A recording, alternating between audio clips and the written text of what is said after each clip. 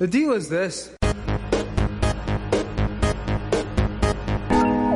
Tell you, when I was a kid, I read Dropper Anton Wilson and all this real. Tell you, when I was a kid, I read Dropper Anton Wilson and all this real. Yeah, I'm pissed. Yeah, I'm pissed. Come on.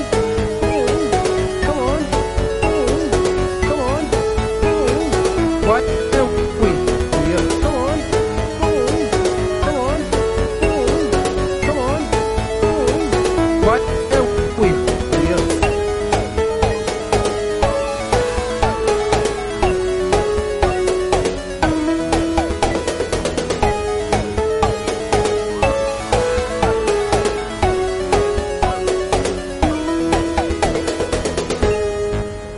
Okay, by the time we finish this, you're all going to be practicing magicians. I'm Jeremy Greer.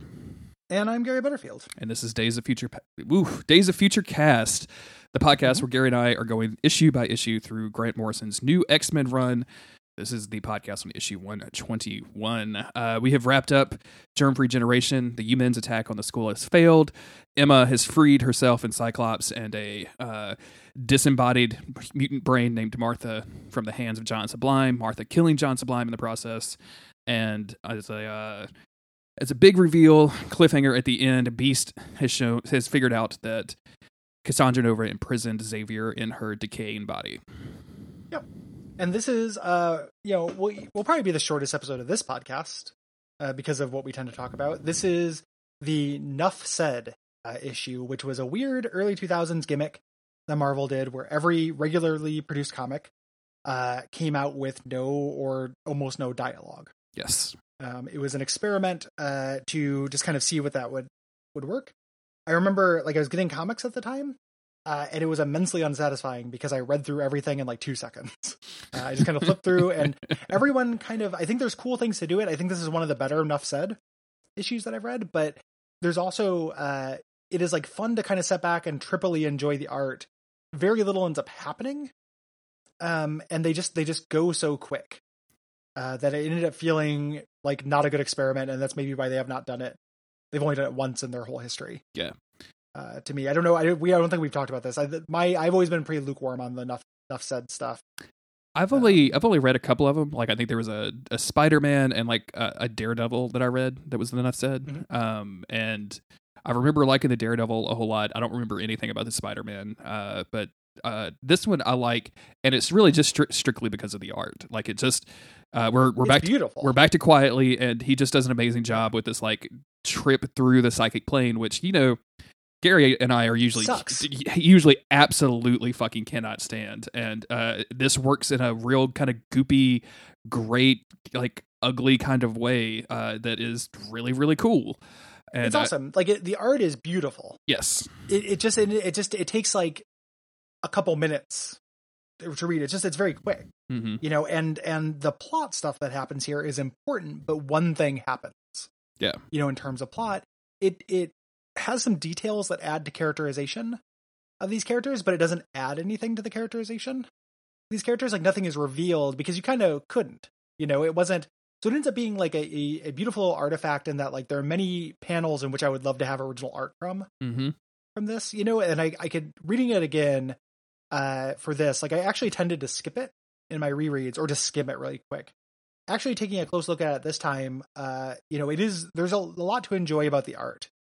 But a lot of times for comics, I am a real writing first person in comics, and I tend to really, in stories, I gravitate towards dialogue in general. So it ends up having kind of limited value, even though it is very beautiful and cool looking. Yeah. And I think that's fine. I think just by the way that you're talking, I think I may be a little bit more positive on this than you are. I really enjoy it's definitely a gimmick. But it's Jean Grey looking back and shushing Cyclops and Wolverine because they're about to do this psychic thing to go into Cassandra Nova's mind and find Xavier there is just it's just full of small details that I really, really enjoy. But you're right, it's going to be an extremely short issue because we can't really talk about dialogue, and there's very like, even though it's full of details and it's cool, there's only so many times you can be like, oh, this is really pretty. Like, believe me, I did a Cowboy Bebop podcast. There's only so many ways you can say this animation is really pretty and smooth. As a reminder for the people listening to this, podcasts are an audio medium. So just it's really hard to present. Like, if we were doing a PowerPoint about this run, it'd be really easy to talk about this. As is, it's significantly more difficult. It's pretty difficult to do. I would try to paint you a word picture as we go, but you can just like buy the issue for like a couple of bucks and just see the picture, and it worked a lot better. I promise. It works so much better than what we're gonna do. Pictures are almost always better than word pictures in my experience. Yeah, I agreed. Like, you really paint me a word picture. Yeah, but have you seen an image? Fuck that shit. Like, I love Stephen King. He can really paint a word picture. Yeah, but images though? Have you seen a photograph? Yeah, they're awesome. Have you seen a picture of Stephen King? yeah, he's got a weird fucking mouth. He looks like a York Cordy drawing. There's one picture of Stephen King that's scarier than like anything that he ever wrote. Anything he's ever done. Yeah. This guy's aging weird. So yeah, we start off. It's Jean Grey, Cyclops, Wolverine, and Emma Frost. Jean and Emma are going into Cassandra Nova / Xavier's mind. For some reason, I don't know what the shirt thing that Wolverine is wearing is. Can you zoom in on that for me, Gary, and just see like this collar around his neck? No, but like he's just been working out. Look in that first panel. He's got like there's sleeveless shirts, and then there's shirts that turn into suspender. Oh, you're right. He's kind of got like a unitard under his pants. Yeah, on his back, and a towel around his neck. Yeah, I think it's supposed to be like workout clothes. What are you doing, Wolverine? It's pretty weird. I like how short he's being drawn, though. Yes. He's on model. It's good to see Wolverine again. We're back on model. Weird tie Wolverine has left the building, everybody. They go in and, Jean starts kneeling down before this weird, Cassandra Nova body that they've got in this weird mechanical harness. And, of course, Emma has to, like, take a sip from her flask before they do this. And it's down to psychic plane time. Mm-hmm. And the way that Quitely generally does the psychic plane is my favorite psychic plane stuff. I think the psychic plane should be trippy, in general. And this is extremely trippy and psychedelic. Yes. This panel of this swirling bit of mixes of Jean Grey and Xavier's head swirling inwards as she enters his head. Mm-hmm. Has like shades of like Escher to it. And the inside of the brain is a Dark Souls level. So you might be very surprised by the Dark Souls vibes of this comic. Dude, I never really thought about that until just now, but you were absolutely fucking right. Like this it's the Dark Souls thing that's been in this, like in X-Men. This page where you see the tower coming out of the weird pink water and the green background, like that's straight up fucking out of Bloodborne or like Dark Souls or some shit. God, even the doors with the faces on them. Oh, they fucking Elden Ring. Oh yeah, when you get up close to that, it would attack you. Elden Ring, come out already. I need you in my life, Elden Ring. Elden Ring, where are you? That's the alternative voiceover for the trailer. Elden Ring, where are you? I'm going to get the lore hunter to record that and just put it up on his YouTube site and see how many people... Like, I'll do the audio. You put it together to video, just release it. I'm just like, every second of the trailer. I'm sure Sin and Richie have already done that, actually. I know they did like a 40-minute analysis of that trailer at some point. But so they're down here, they're both in there, and they're kind of speaking to each other with emojis here. And basically they decide to split up. Yeah. They're trying to find Charles Xavier. It takes because there's no dialogue and you're so used to exposition, it is kind of an interesting experience reading this because you have to trying to figure out exactly what's going on is a little bit trickier just because, words are crutches to stories. But basically the idea is Emma Frost is going to try to get in through these Cassandra Nova doors in the tower, and Jean Grey is going to try to check out the tower, the other tower that's across the lake. Yeah. There's going to be a lot of instances of this like emoji use, and I kind of feel like it's a cop-out. Like your whole gimmick is to be silent, and then you've got these characters using what is literal, like a written language, even though it's supposed to represent a psychic language. I know that. Don't at me. But I just feel like it's used as a communicative crutch, and I thought, like, to me, and I'm not like a purist about fucking Nuff Said Month or anything, like I don't give a shit. But like if you're gonna make a whole gimmick around no dialogue, like don't write fucking dialogue like this. Yeah. Like I feel like the idea is to communicate what is happening through art alone and not to have any exposition or dialogue, and then you put a fucking question mark in the frame. it's a cop out. There's literal dialogue in the last page as well, which is fine. I think that's fine. I think it just serves the story better that this happens. Mm-hmm. Like I as somebody who's less invested in Nuff Said Month. Nuff Said Month is not our Land Bridges 2.0. Like we're neither of us are invested in it. I just think that this makes the story a little bit better. Mm-hmm. You know, and I care more about the arc of this than I do the gimmick, I think. I know I'm not saying you don't. I'm just saying for me, like, it is a cop out. If they just started talking to each other, I probably would like the comic better. Yeah. So, Absolutely. you know? Yeah. Like, don't get me wrong. If they were literal fucking dialogue cartoon bubbles, like they were there with them talking, I would this comic would be better for it, I believe. Yeah. The gimmick does not serve the comic. Yeah. And it's undercut, like the gimmick is undercut because you have like Emma Frost like pointing with a Citadel Tower emoji with a question mark and like a checkbox beside Jean, which is basically the dialogue, but not actual fucking human language. Yeah. So you end up getting kind of neither. You don't get the fully developed story with the characterization and stuff that we want, and you're not getting the gimmick. 100%. So it ends up kind of being this succeeds in spite of the gimmick by rejecting the gimmick. And that's kind of what I feel like was the best you could hope for with Nuff Said Month. And just to like cut off something that I've seen people say online before and everything, I understand fully like how a comic book script works, and that it's a writer is writing these frames and describing these frames for an artist to draw, and that is a collaborative effort. Like I know a writer doesn't just write dialogue. Like, oh yeah. So just to cut off that, like, well, what actually comic books are, and I'm like, yeah, I know, I'm good. Yeah, but this is just a weird in between. We're not idiots. Yeah, like something to remember before you at me about anything is I'm not a fucking moron. Please, like just, I understand things to a degree. I'm almost 40. Like I've read comics most of my life. Like I know that about comics. It's just shorthand. I think it's shorthand. Like when you say like there's not writing in it. We just mean dialogue, and we're not using the right word, but we're speaking extemporaneously and quickly. So. There's some imprecise language. You think Apple would let me get away with calling this podcast something to remember before you at me is that I'm not a fucking moron? Probably. Episode 93. I mean, like, if you can have a podcast called Cumtown, I assume that the word fuck is not a problem. Oh, probably. Anyway. So they basically split up. Here's, there's some cool imagery. The faces on the doors zap Emma Frost, but she turns into Diamond. It's cute. There's a little diamond emoji next to her. And she attempts to just kind of push through while Jean Grey creates a psychic bridge to go across to the tower. Really nice little touch. Her hair turns into a phoenix. Yeah, I like that a lot. For us, like that's really cool looking. And basically for like a couple pages, they're just going to the goal. Yeah. Like, I do not a whole lot. At the top of this tower in the middle of this like psychic water or whatever, like the how it's crowned with like Xavier / Cassandra Nova faces with the weird bluey like I'm using my telepathic ability eyes. I think that's like, again, Dark Souls as fuck, right? Like super cool. Oh, totally. That Tower of Eyes. It's already like a Dark Souls thing. So they zap her bridge. She falls down into the water, has to swim out. The faces are spitting goo at Emma Frost. Which is probably somebody's fetish. Yeah. Oh, absolutely. Spitting goo at Emma Frost is already. You can't make that a title. Like, yeah, we don't want to step on any toes. Yeah. When she gets into the tower where Xavier is being held, this is probably my favorite frame. Yeah.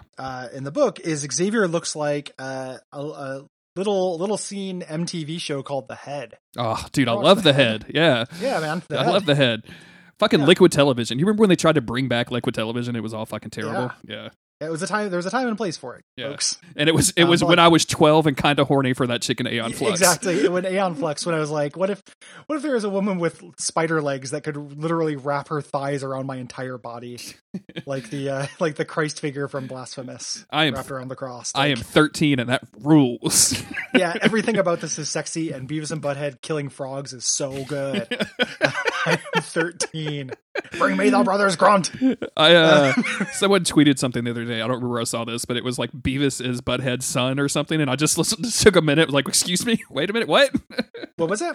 That Beavis is Butthead's son, and it's not real. I think it was just a joke. It just broke my brain for a little bit. Oh yeah. That's a classic. I love that so much. Like, I think there was like somebody a couple years ago where like post a controversial but true thing or something. It's like Beavis is Butthead's son. Perfect. Yeah, I love Beavis is Butthead's son. But to describe Xavier, he's chained down in the middle of this floor. Again, Dark Souls as hell. His head is gigantic. He's got this big, huge brain. He's got his head in his hands, and he's kind of surrounded by like fetish gear stuff, like these naked mannequins with gas masks and leather on them, and then like children's drawings and stuff. It is a nice little, and 2 crutches at the top of his broken apart cerebro, like wings. It's a really beautiful image. There's a weird like telepathic spermy guy in a jar in front of him, which is super weird. There's like children's drawings of family, like obviously his mom and dad and stuff like that. It's a weird and extremely striking image. Yeah. And at first I thought the jar was the snow globe that she picks up, but it looks different. It's got a different shape. So the jar is never really explained, which I love. Oh, yeah. Again, it's Dark Souls as hell. Yeah, it's just a jar, man. Don't worry about it. Yeah, sometimes the jar is just a jar.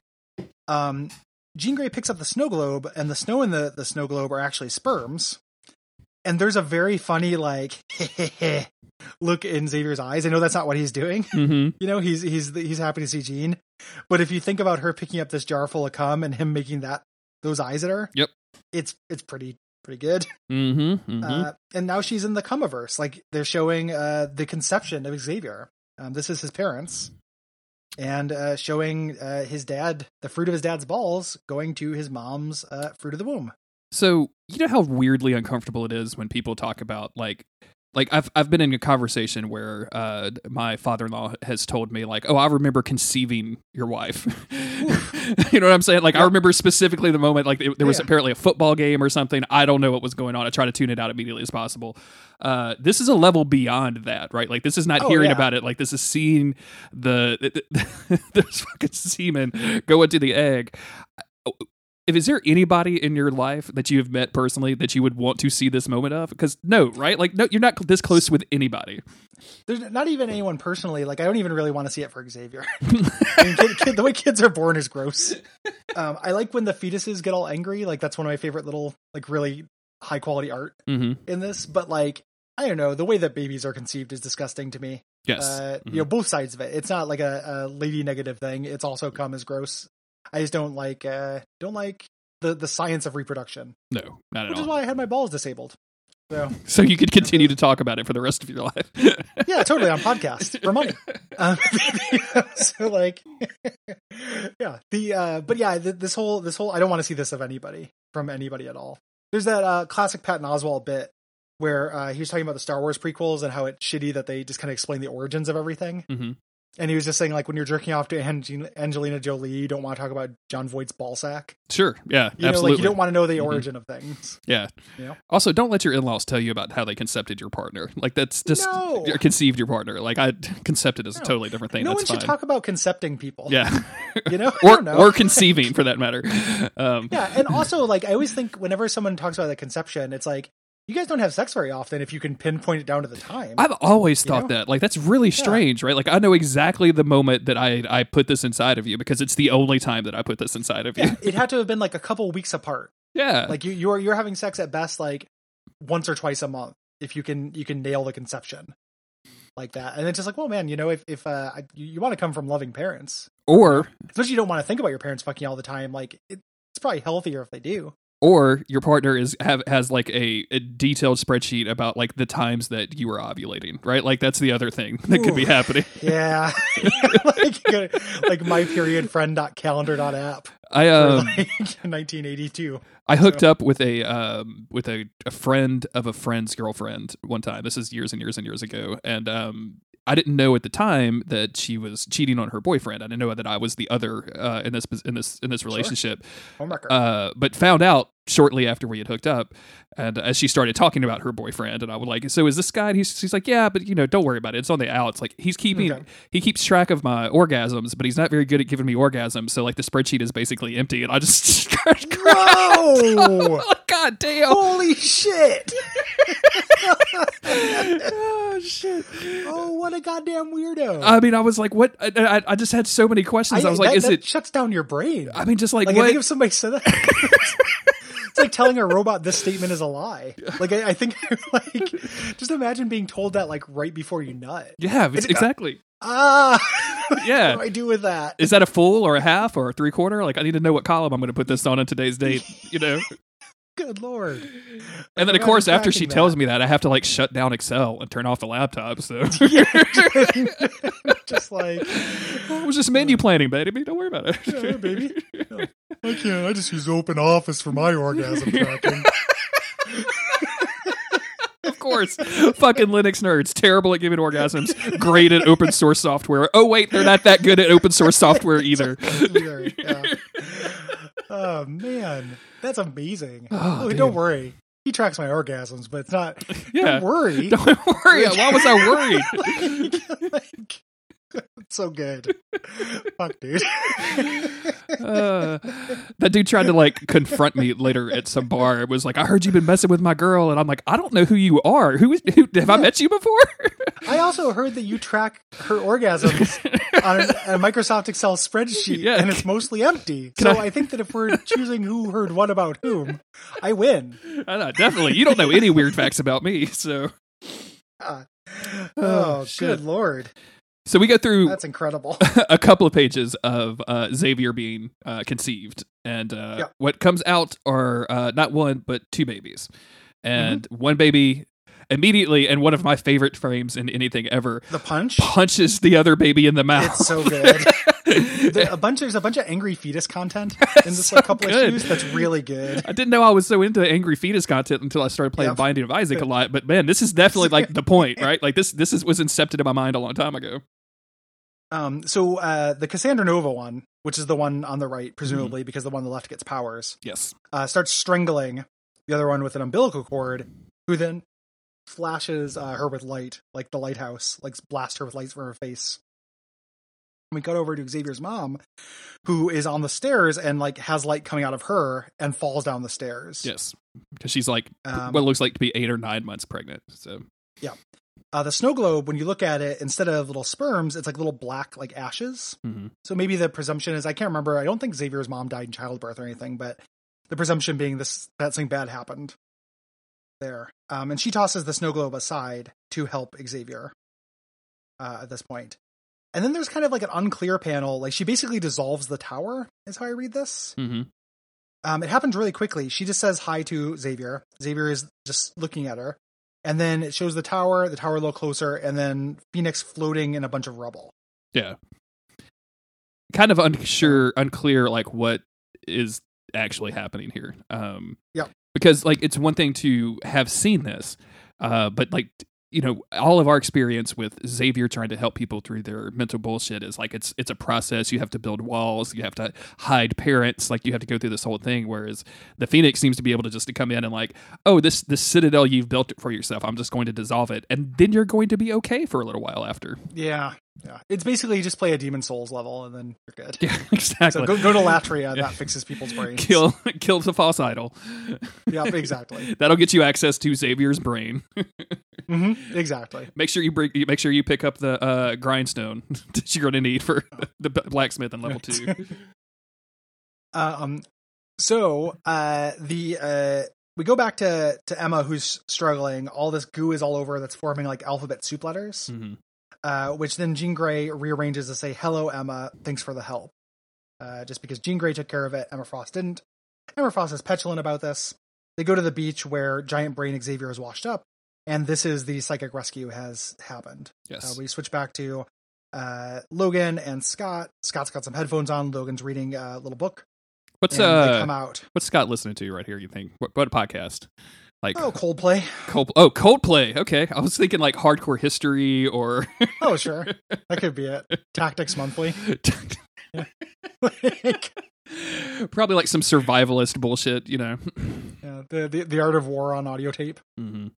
Yeah. But then Jean Grey and Emma Frost come out. Jean Grey says, Professor X tried to kill his twin sister while they are both inside, still in the womb. We ought to talk. Yep. And that is the end of the issue.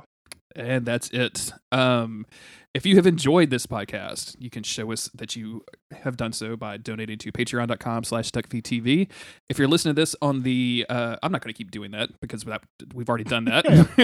If you're listening to this on the public feed, Merry Christmas, because it's December 25th when this comes out. And thank you for listening. I think that's the most important thing. Yeah, we appreciate it. Ratings, reviews are appreciated, and we appreciate the support in general. Yes, absolutely. Yeah, all of that stuff is good. Thank you very much. We'll be back in a couple of days with more new X-Men.